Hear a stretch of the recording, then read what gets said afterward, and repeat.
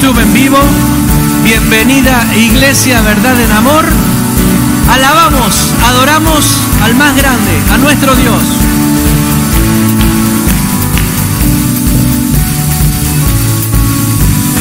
Eres Dios, te levantamos hoy.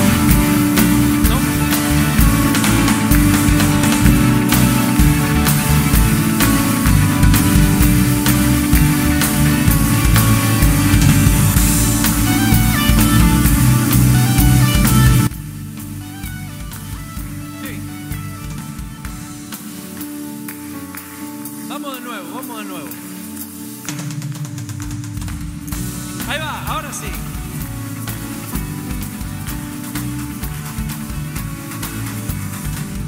Eres Dios, te levantamos hoy, cantaremos, alabaremos y jamás nada nos detendrá.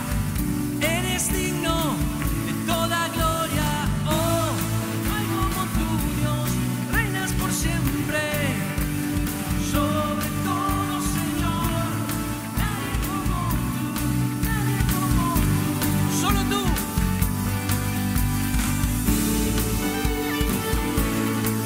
Por siempre te alabaré, día y noche, gloria yo te daré, por siempre te alabaré. Ahí va.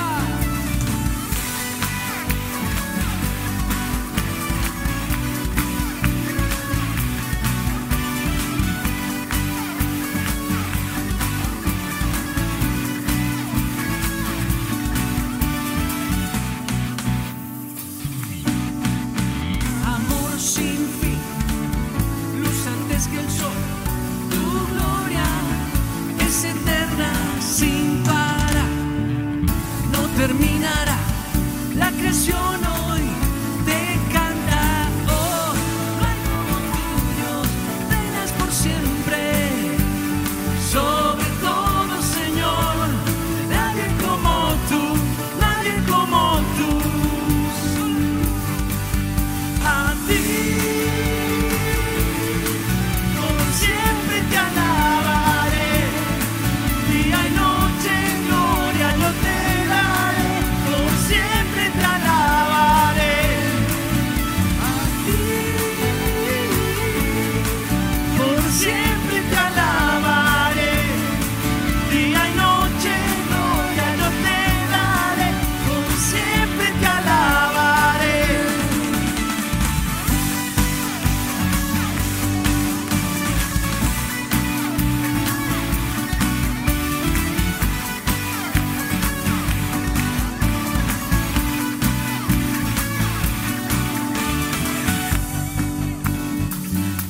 Te damos nuestro amor por todo lo que haces, Dios. La gloria te daré. Te levantamos, te damos nuestro amor por todo lo que haces, Dios. La gloria te daré.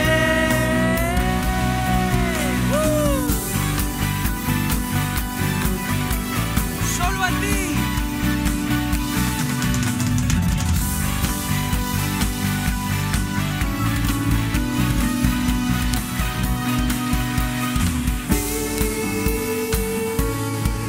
Por siempre te alabaré, día y noche gloria yo te daré, por siempre te alabaré, solo a ti.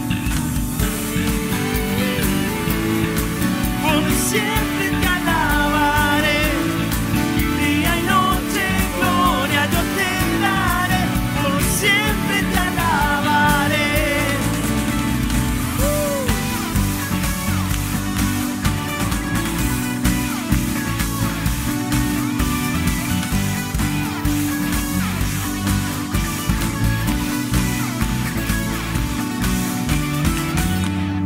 Amén, amén. Por siempre te alabaré. A ver, dígalo audiblemente. Por siempre te alabaré. Amén. Porque su gracia es infinita. Y seguimos alabando a este Dios.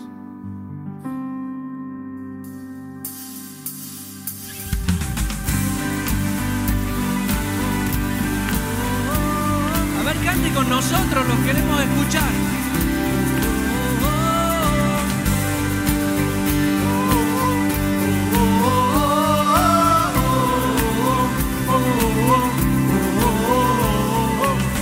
Quien rompe el poder del pecado, su amor es fuerte y poderoso, el Rey de gloria, el Rey de majestad.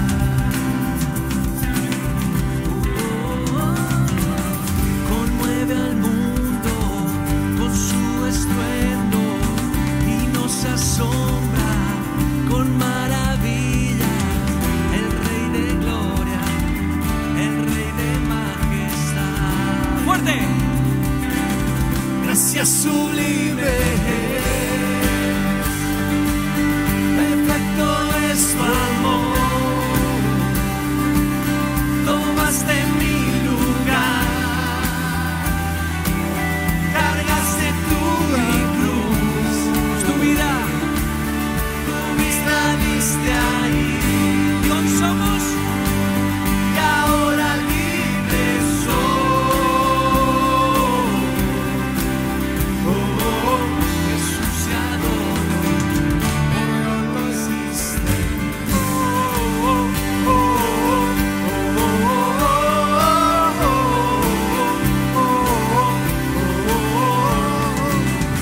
Pusiste en orden todo el caos, nos adoptaste como tus hijos, el Rey de gloria, el Rey de majestad, el que gobierna con su justicia y nos grandece con su belleza. ¿Quién es? El Rey de majestad. Diga conmigo. Gracias sublime, perfecto es tu amor, por cada uno tomaste mi lugar, cargaste tú mi cruz, tu vida diste ahí, y ahora libre soy. Jesús te adoro por lo que hiciste en mí.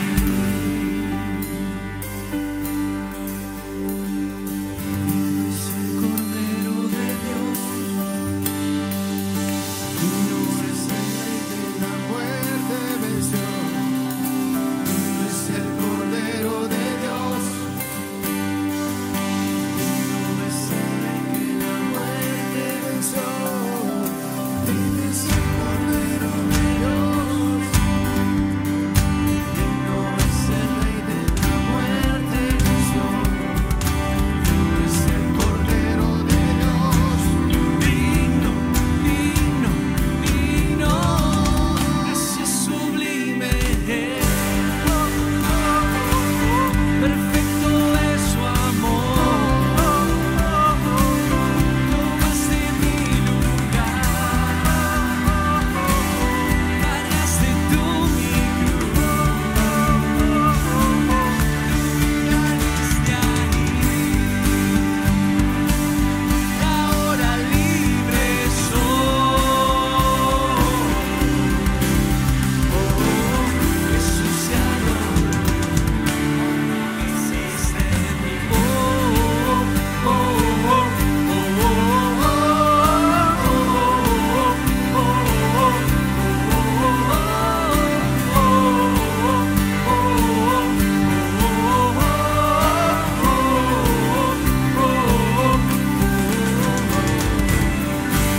Amén, amén y amén. Pueden tomar sus asientos unos 25 segundos. ¿Cómo están en esta mañana? Muy, pero muy bienvenidos por visitarnos en este comienzo de año, tercer domingo.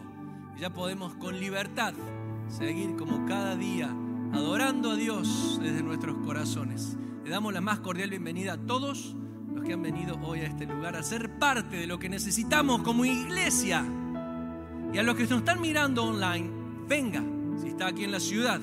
Y si algún día anda por Houston, esta es su casa, esta es su iglesia. ¿Verdad en amor? Es mi iglesia. Cristo es mi Señor y mi Salvador.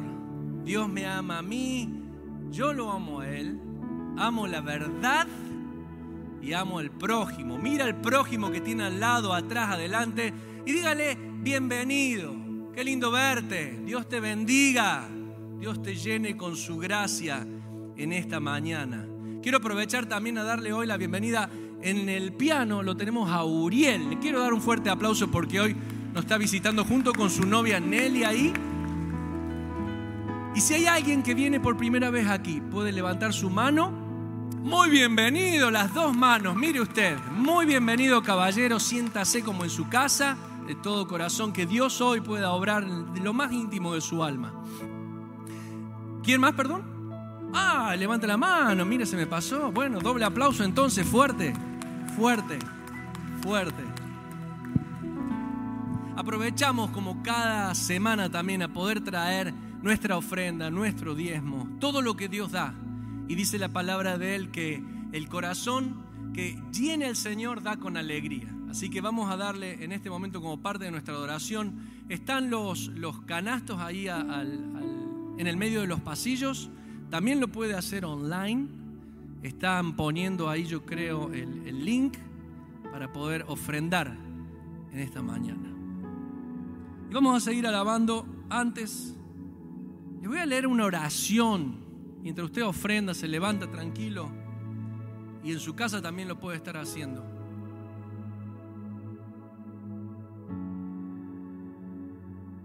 David estaba junto con el pueblo de Israel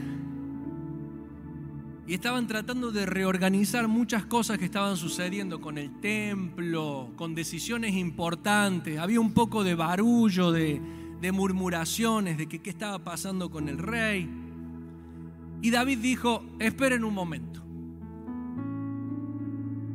Se me tranquilizan. No sé si lo dijo así, pero nos calmemos.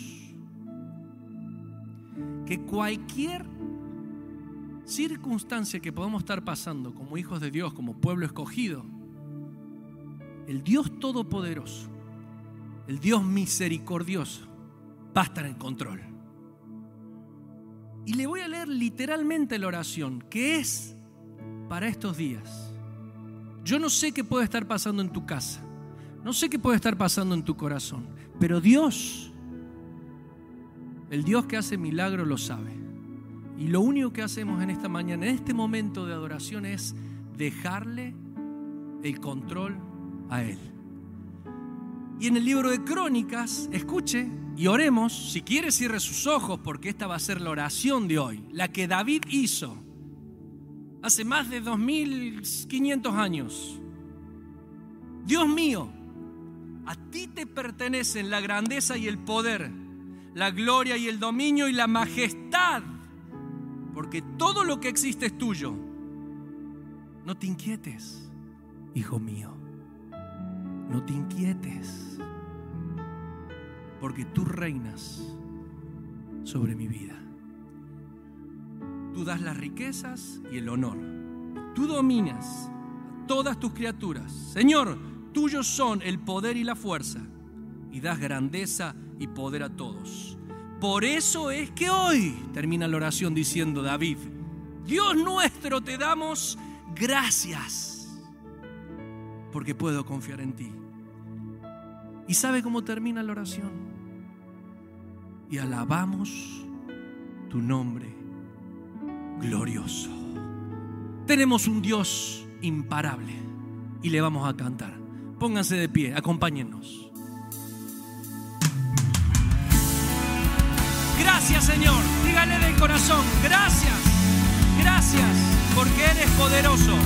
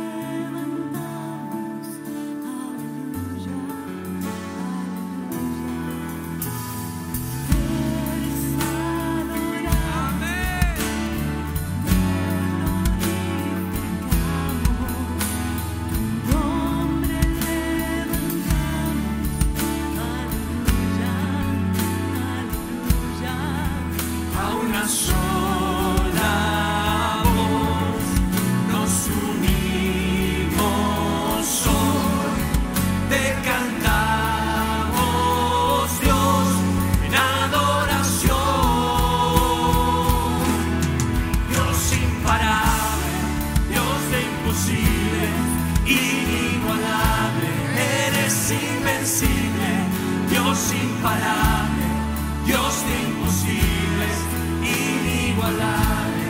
Eres invencible, no tengo temor. Confiésenlo. En mi corazón tú tienes el Dígalo de nuevo, no importa lo que pasa.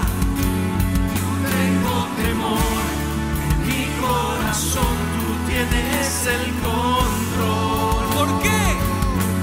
No me falta nada si te tengo a ti. Eres hermoso, Jesús. No me falta nada si te tengo a ti.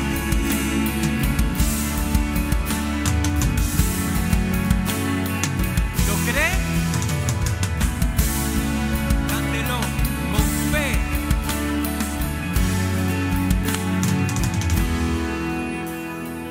Eres alabado, eres exaltado, tu nombre levantamos.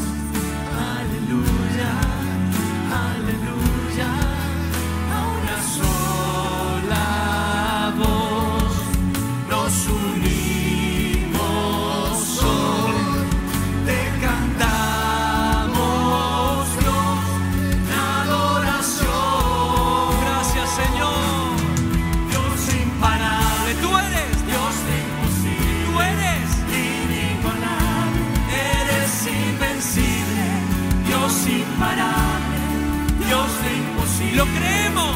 Inigualable, eres invencible, no tengo temor, en mi corazón tienes el control. Dígale, no tengo temor.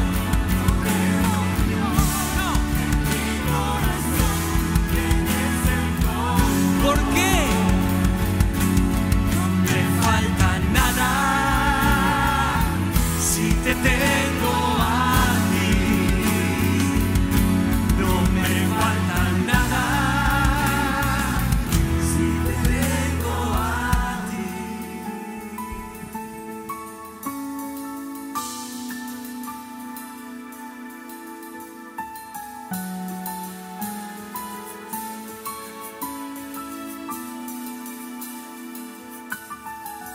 Y yo sé quién va conmigo, va por mí. Y quien a mis enemigos hace huir. Y yo sé quién va conmigo, va por mí. Y quien a mis enemigos hace huir. Dios imparable, Dios de imposibles, Dios de imposibles, inigualable, eres invencible, Dios imparable, Dios de imposibles, inigualable, eres invencible, no tengo temor, en mi corazón tú tienes el control. No tengo temor, en mi corazón tú tienes el control. No me falta nada si te tengo a ti. No me falta nada. No me falta nada si te tengo a ti.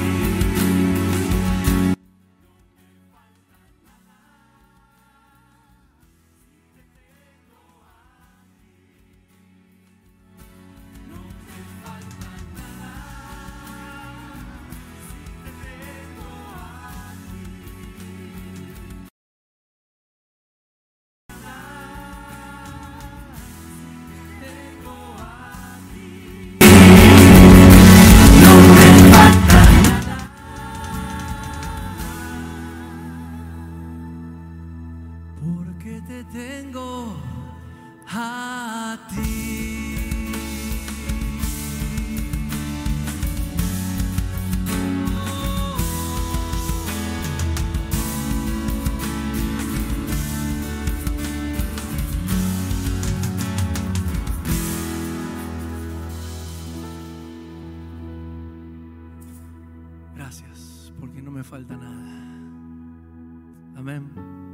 Precioso eres, Dios. Te pedimos que nos llenes en esta mañana. Esa es nuestra oración. Llénanos, llénanos con tu presencia, Jesús.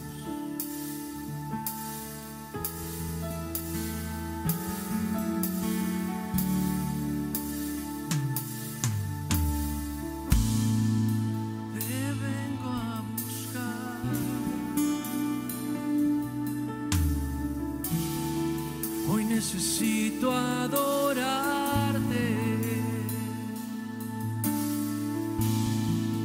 me vengo a postrar. Hoy necesito llenarme te vengo a buscar.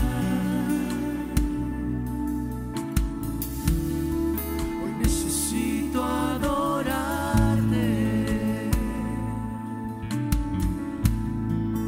me vengo a postrar. Hoy necesito llenarme, dígale de lo profundo de su alma, que tu presencia llene todo este lugar y mi corazón. Presencia llene todo este altar y mi vida. Lléname, lléname de ti. llénanos, Jesús, te ruego. Necesitamos de ti, Jesús.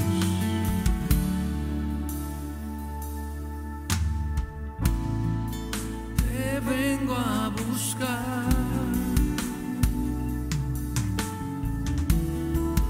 Necesito adorarte, sí, Señor.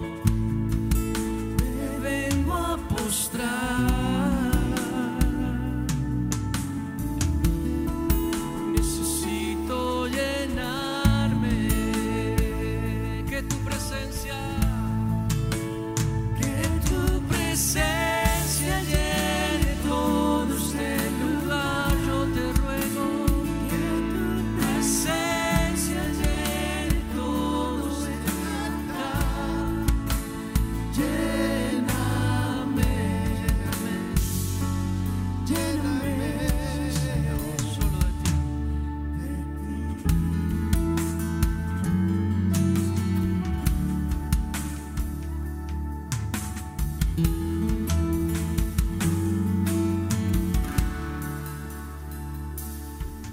Lléname, luz de mi vida.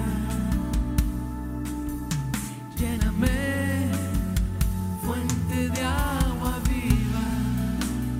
Lléname,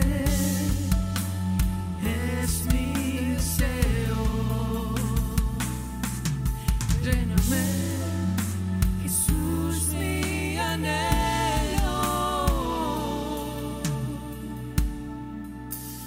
Que tu presencia llene todo este lugar y mi corazón. Que tu presencia llene todo este altar.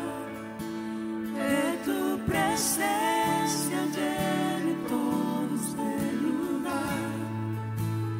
Que tu presencia llene todo este altar.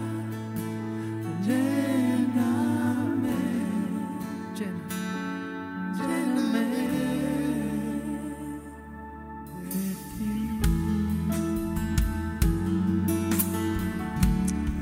Gracias, porque podemos pedirte con confianza que llenes mi mente, mi alma, mi corazón. Gracias. Amén. Gracias, Jesús. Siga con ese espíritu de adoración, porque Él es fiel hoy en tu vida. pesar la situación que estés atravesando, Él sigue siendo fiel. Cierra tus ojos en estos 3 minutos que nos quedan. Es su forma de mirar, viendo todo bien o mal. Aún así, Él cubre mi pesar por probar su fidelidad. Es la forma en que provee toda mi necesidad, hasta su vida derrama por probar su fidelidad.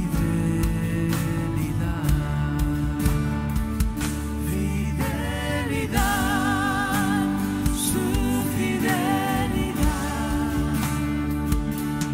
tan profunda y tan real. En mi vida al caminar, me basta su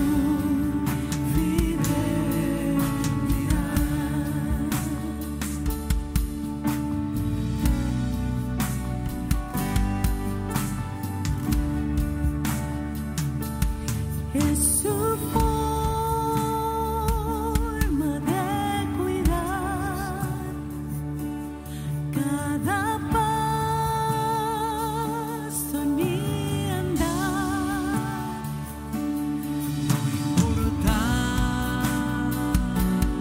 dónde llevará, por probar su fidelidad. Todos. Fidelidad, su fidelidad, solo su fidelidad, tan profunda y tan real. En mi vida y caminar, me basta su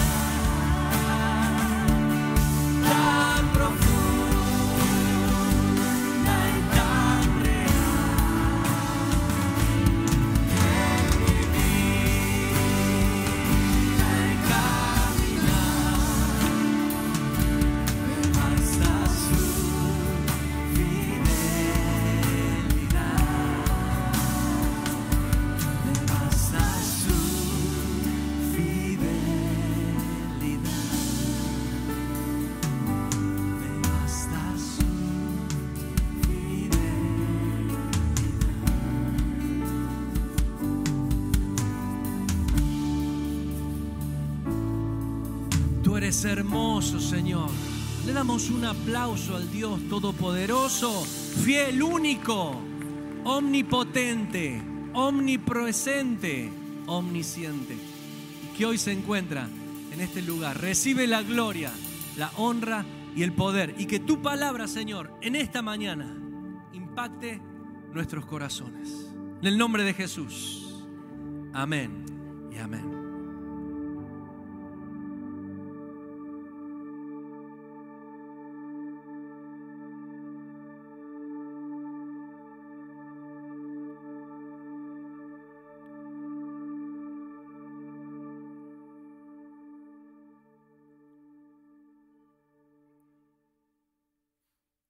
Buenas tardes. Decía Martín durante la bienvenida, si es de fuera y a veces nos acompaña por internet cuando está en Houston, pase visiten, ¿no? Y es el caso de nuestro hermano Waldo. Desde Perú vino a visitar, él se une en las reuniones que tenemos entre semana por Zoom. Si usted no se conecta, siga el ejemplo de él y conéctese, ¿no? Que le hará bien.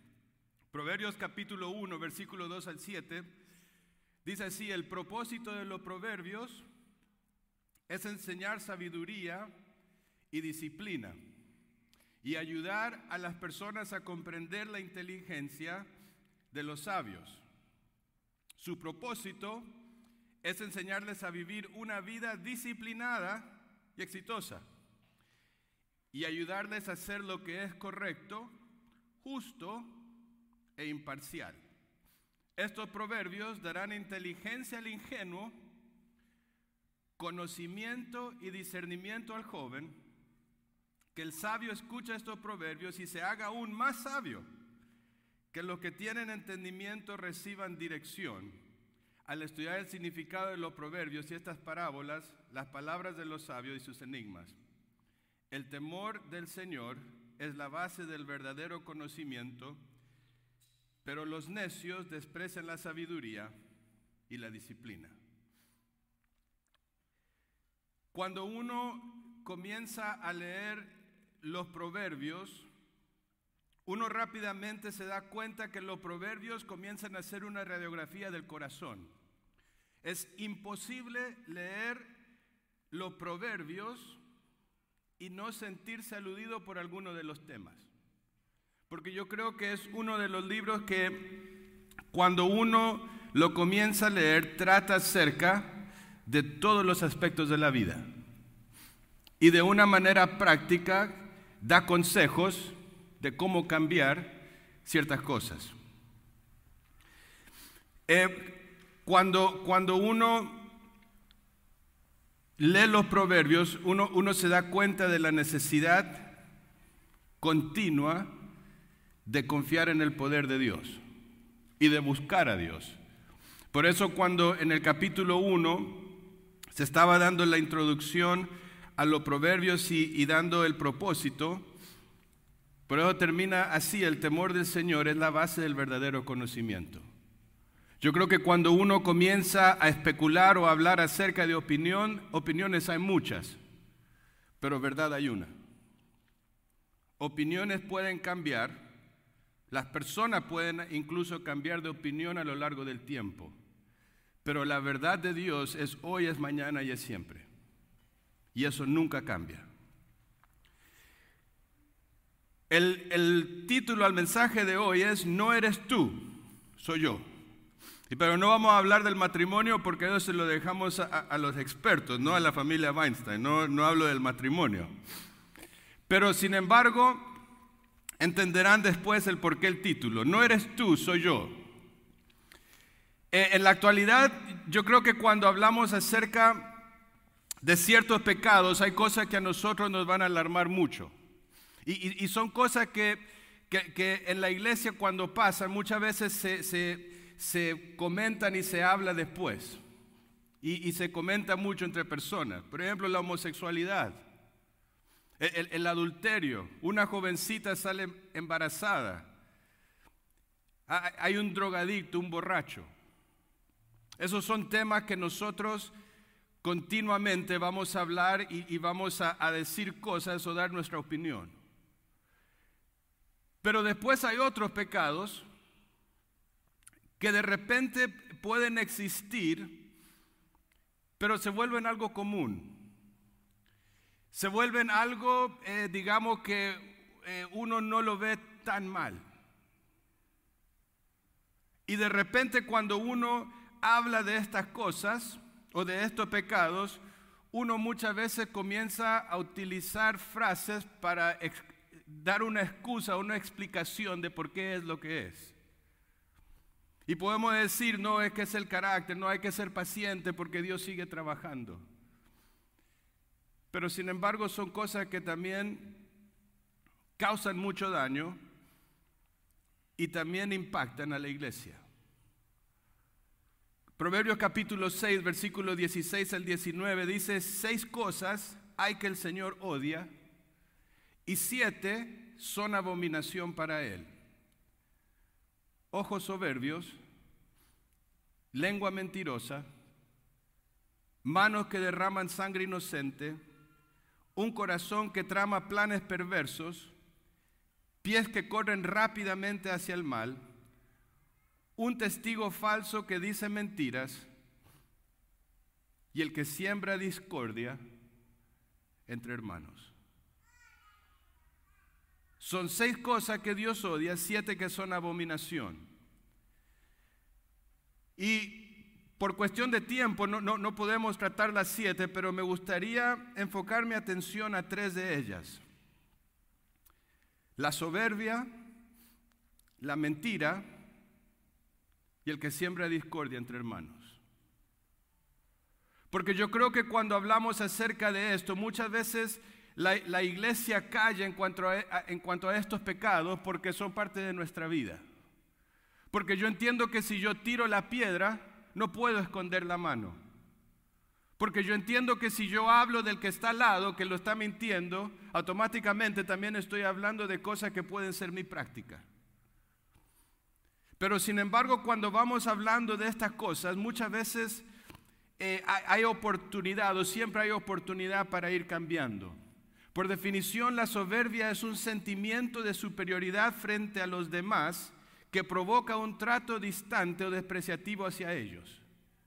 ¿Sabes? Es la persona que cuando mira a otros, lo mira desde un pedestal.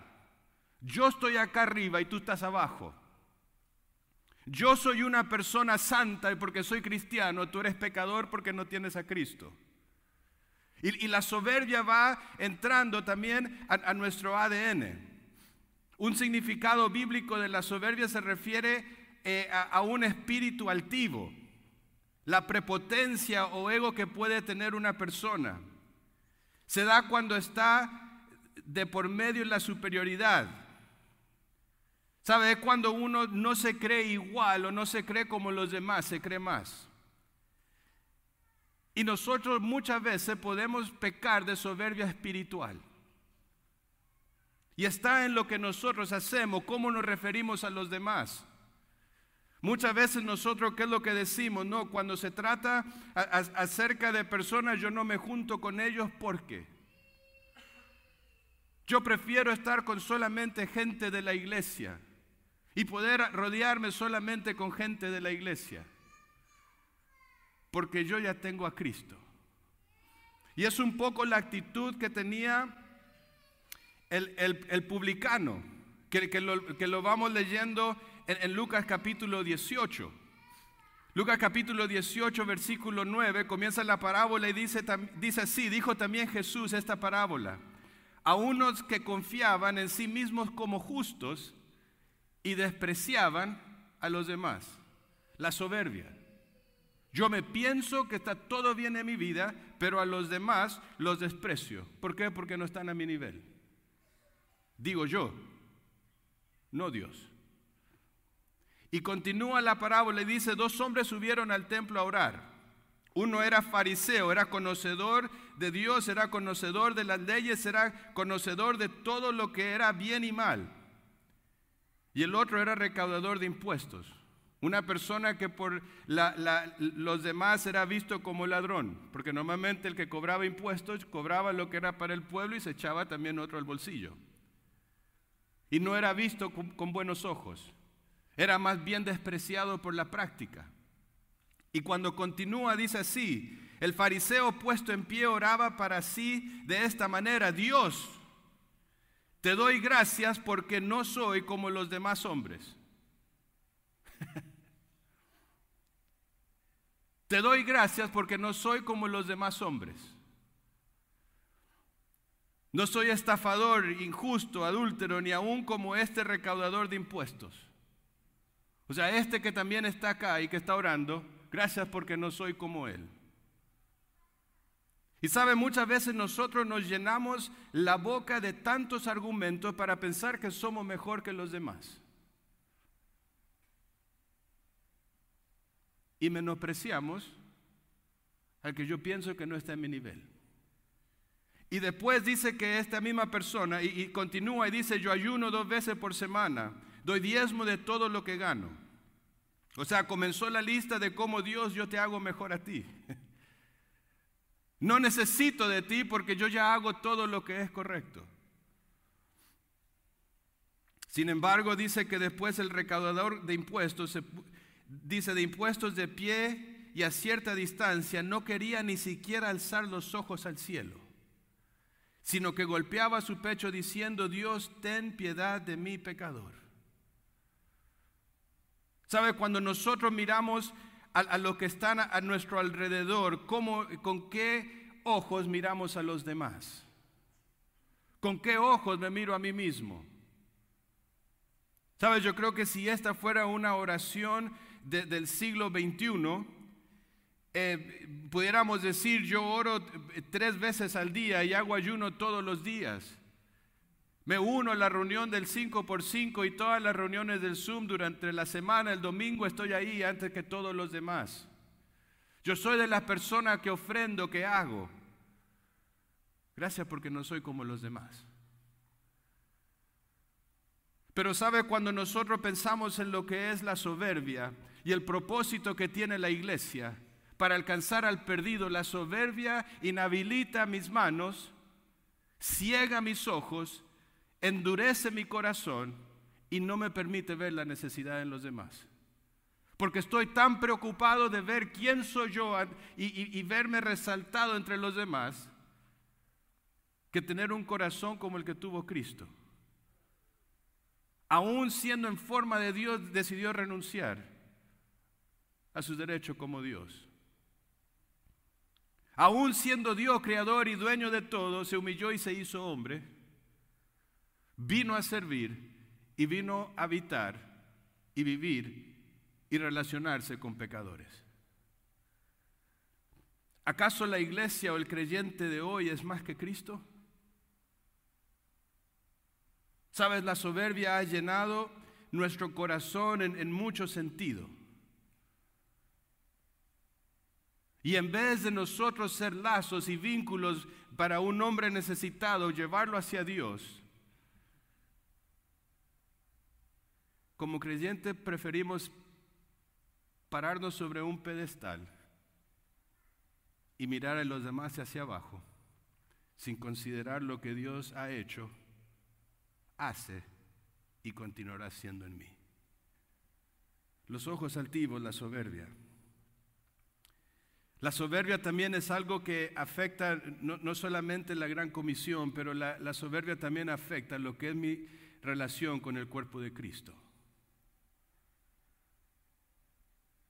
Porque sabes, cuando uno va a la Biblia, Romanos capítulo 12, versículo 3, dice así: porque en virtud de la gracia que me ha sido dada, digo a cada uno de ustedes que no piense de sí mismo más de lo que debe pensar.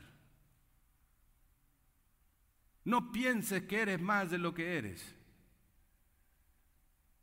Si se habla de predicar, siempre habrá alguien mejor. Si se habla de cantar, alguien podrá cantar mejor. Si se habla acerca de la habilidad que tenemos para arreglar cosas, siempre habrá alguien mejor. Por eso la Biblia dice, piensa de ti mismo con cordura. Entiende que todo lo que tienes lo has recibido de parte de Dios. No es porque somos superhéroes.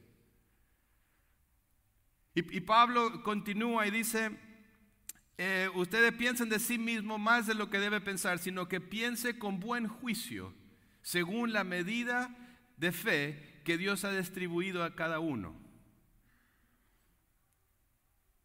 Porque todos somos parte de un cuerpo, somos miembros y cada uno tenemos una función distinta. Pero después dice, utiliza esa habilidad para servir a otros. La soberbia no permite servir. La humildad es aquello que te abre el corazón y te habilita para poder ser parte y hacer algo. Sabes que el servicio descansa sobre la base del amor y la humildad. El problema con la soberbia es que es solamente amor propio. Soy yo. Mírame a mí. Pero sin embargo no extiendo la mano para ayudar a otro. ¿Entiende por qué la soberbia dentro del cuerpo de Cristo es un gran mal? Pero poco lo hablamos porque es parte de nuestro ADN muchas veces. Nadie como yo.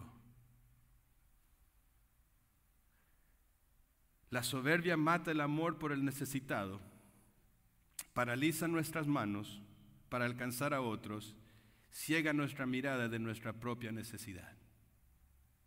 ¿Qué necesidad tienes tú de Dios hoy? ¿Cómo miras tú a los demás?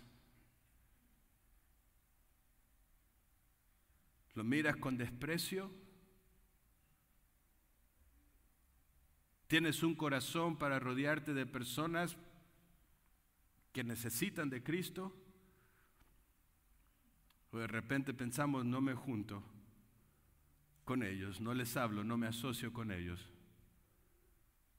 porque son pecadores y yo no.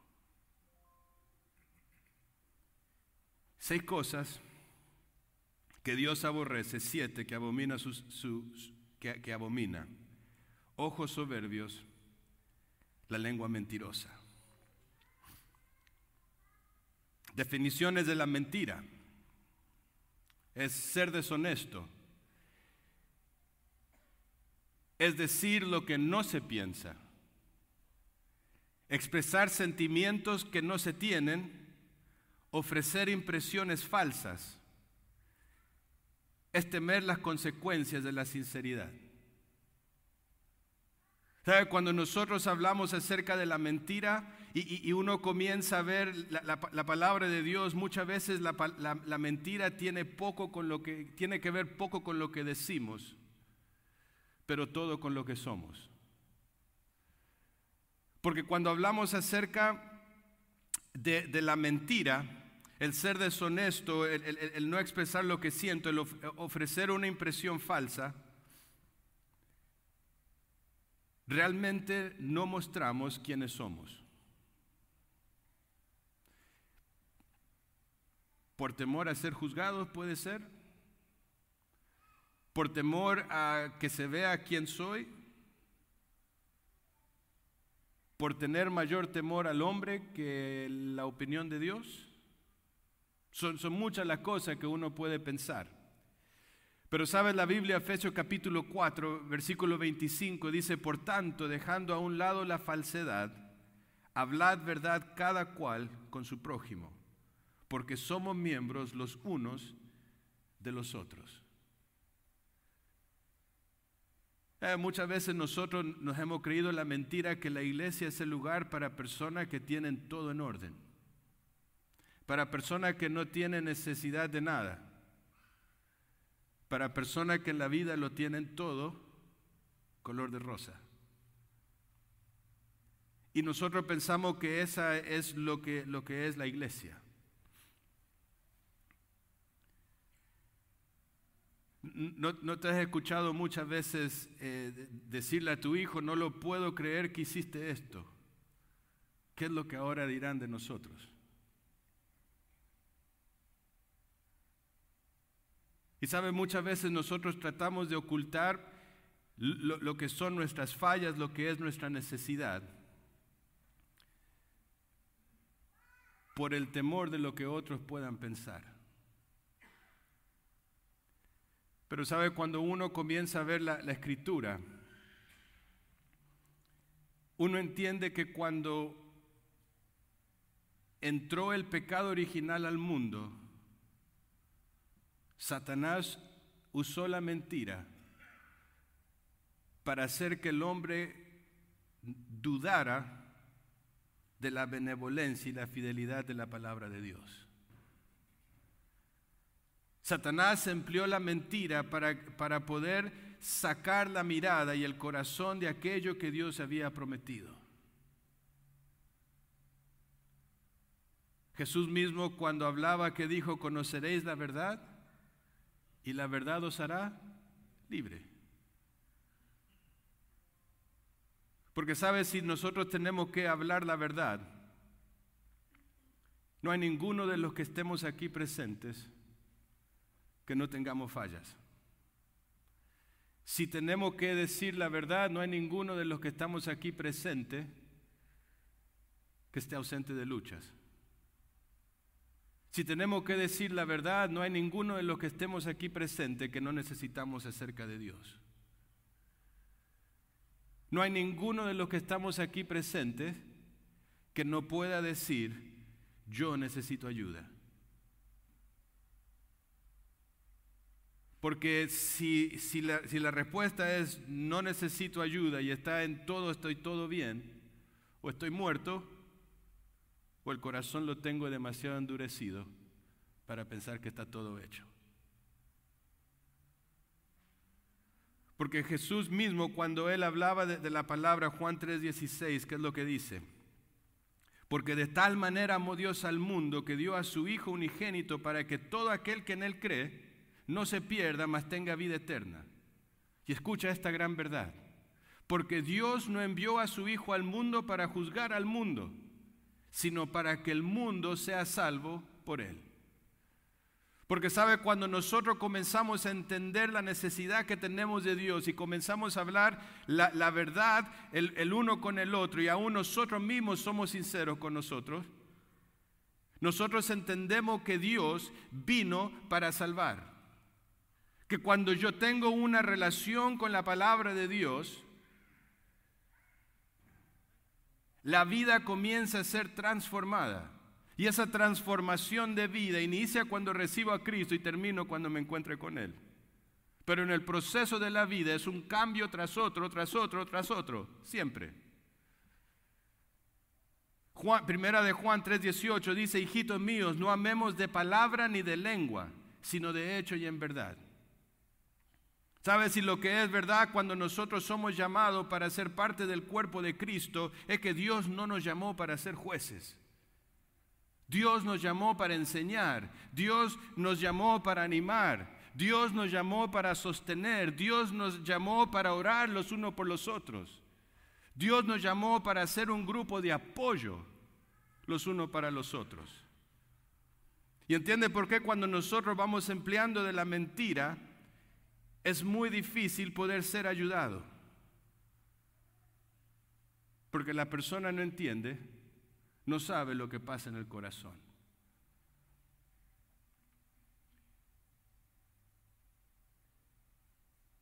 Cuando hablamos acerca del cuerpo de Cristo,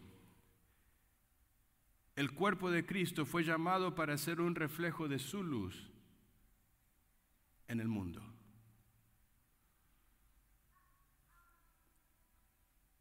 Pero la mentira nos hace creer que somos mejores. La mentira nos hace creer que es mejor estar solamente con gente de la iglesia. La mentira no nos hace ver o distorsiona el propósito que tenemos como cuerpo de Cristo. Apoyarnos, enseñarnos.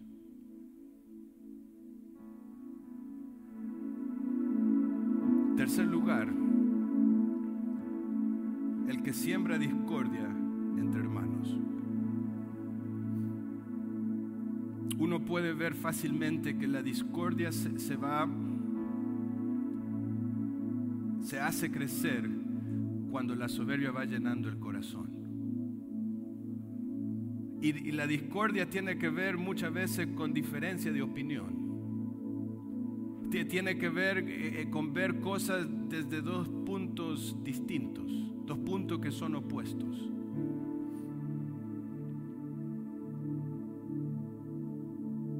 La discordia muchas veces tiene que ver con el no hablar la verdad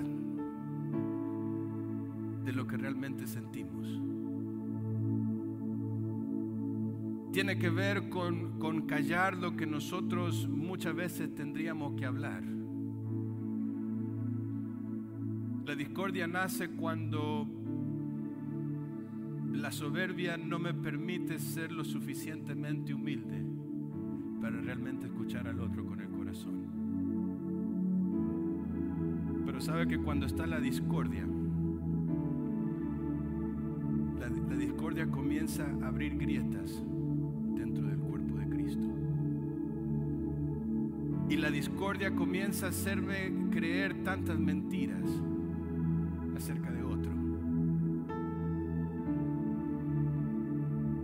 Por eso Dios, cuando habla en su palabra, Él lo dice, hay cosas que yo aborrezco.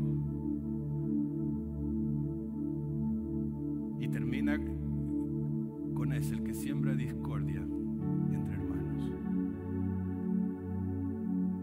Filipenses capítulo 2, 3 al 5 dice: no hagas nada por contienda o por vanagloria, antes bien con humildad, estimando cada uno a los demás como superiores a él mismo, no mirando cada uno lo suyo propio, sino cada cual también por lo de los otros. Lo leemos en palabras más sencillas. No seas egoísta. No traten de impresionar a nadie. Sean humildes. Es decir, considerando a los demás como mejores que ustedes. No se ocupen solo de sus propios intereses, sino también procuren interesarse en los demás. ¿Sabe que cuando uno lee estos versículos, uno se da cuenta del propósito que cumple ser parte del cuerpo de Cristo? Porque somos un cuerpo de personas que se consideran a sí mismos. Porque somos personas que somos lo suficientemente humildes como para decir, sabes, también necesito. Nos vemos como personas de carne y hueso, que estamos en un proceso de la vida. Y sabes, la importancia o lo opuesto de la soberbia es la humildad. Y el ser humilde es como lo dice: yo me considero a mí mismo como una persona que continúa necesitando de Dios. Y como soy yo, no tengo tiempo para mirar al lado, para señalar a otros. No eres tú, soy yo. Cuando aprendo a hablar con la verdad y mirarme a mí mismo según la verdad de Dios, sabes, yo no tengo por qué preocuparme de la visión o la idea que otras personas tengan acerca de mí, porque yo me ocupo de lo que Dios ve en mí. Y ahí no entras tú, soy yo. Cuando hablamos acerca de sembrar discordias entre hermanos, yo entiendo una gran verdad: que yo pertenezco a un grupo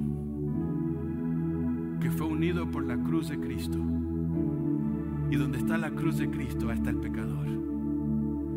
Donde está la cruz de Cristo está la esperanza. Donde está la cruz de Cristo no hay lugar para soberbia, no hay lugar para mentira. Hay lugar para verme tal cual como soy. Soy parte de un cuerpo que dice: Dios, soy yo quien te necesita a ti, no tú que necesitas de mí. Esta mañana, al poder meditar cómo poder evitar el caer en estas trampas del enemigo, yo tengo que ver cómo hago hago las cosas a las cuales Dios me ha encomendado. Nada hagáis por contienda. Yo tengo que ver cómo miro, pero cómo me miro a mí mismo y cómo miro a los demás. Porque cuando yo hago la forma correcta y miro de la forma correcta, entonces la respuesta es ¿cómo ayudo? ¿Cómo ayudo? ¿Y cómo me dejo ayudar?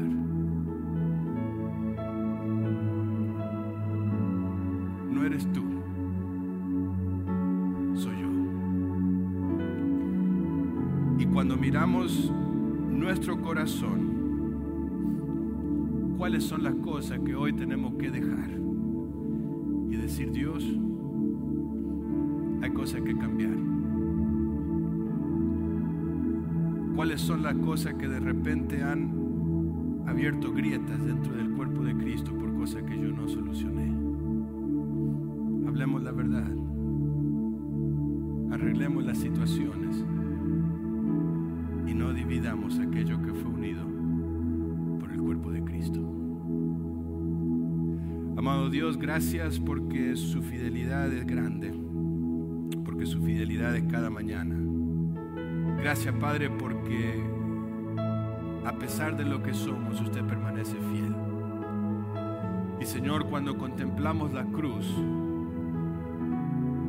fue creada para personas que necesitan de usted constantemente.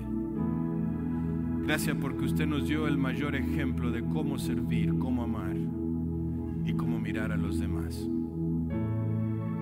Gracias, Señor, porque su palabra nos dice que aún siendo pecadores, usted murió en la cruz por nosotros. Señor, en esta mañana oro por aquellas personas que aún no le conocen como Salvador. Que hoy pueda ser el día donde se encuentren cara a cara con usted, puedan entregar su vida y abrir su corazón para el Salvador. Señor, y por nosotros, que continuamos la lucha cada día con el pecado, que usted nos ayude a ser sinceros.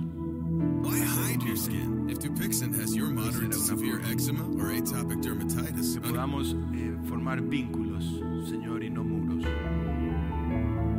que podamos tener amistades que realmente nos ayuden para hacer el bien. Le pedimos estas cosas en el nombre de Cristo Jesús.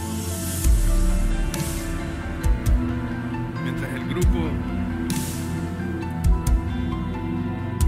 cambia de opinión, si usted está aquí en esta mañana y necesita oración, no se vaya. Recuerde que la iglesia es un lugar donde existe para personas no perfectas, sino para personas que realmente entienden la necesidad de Dios. Busque oración, busque ayuda. Estarán los pastores y otras personas más que podrán orar con usted. Pero piense la verdad, la humildad y la unidad. Que Dios le bendiga y tenga una bendecida semana. Amén.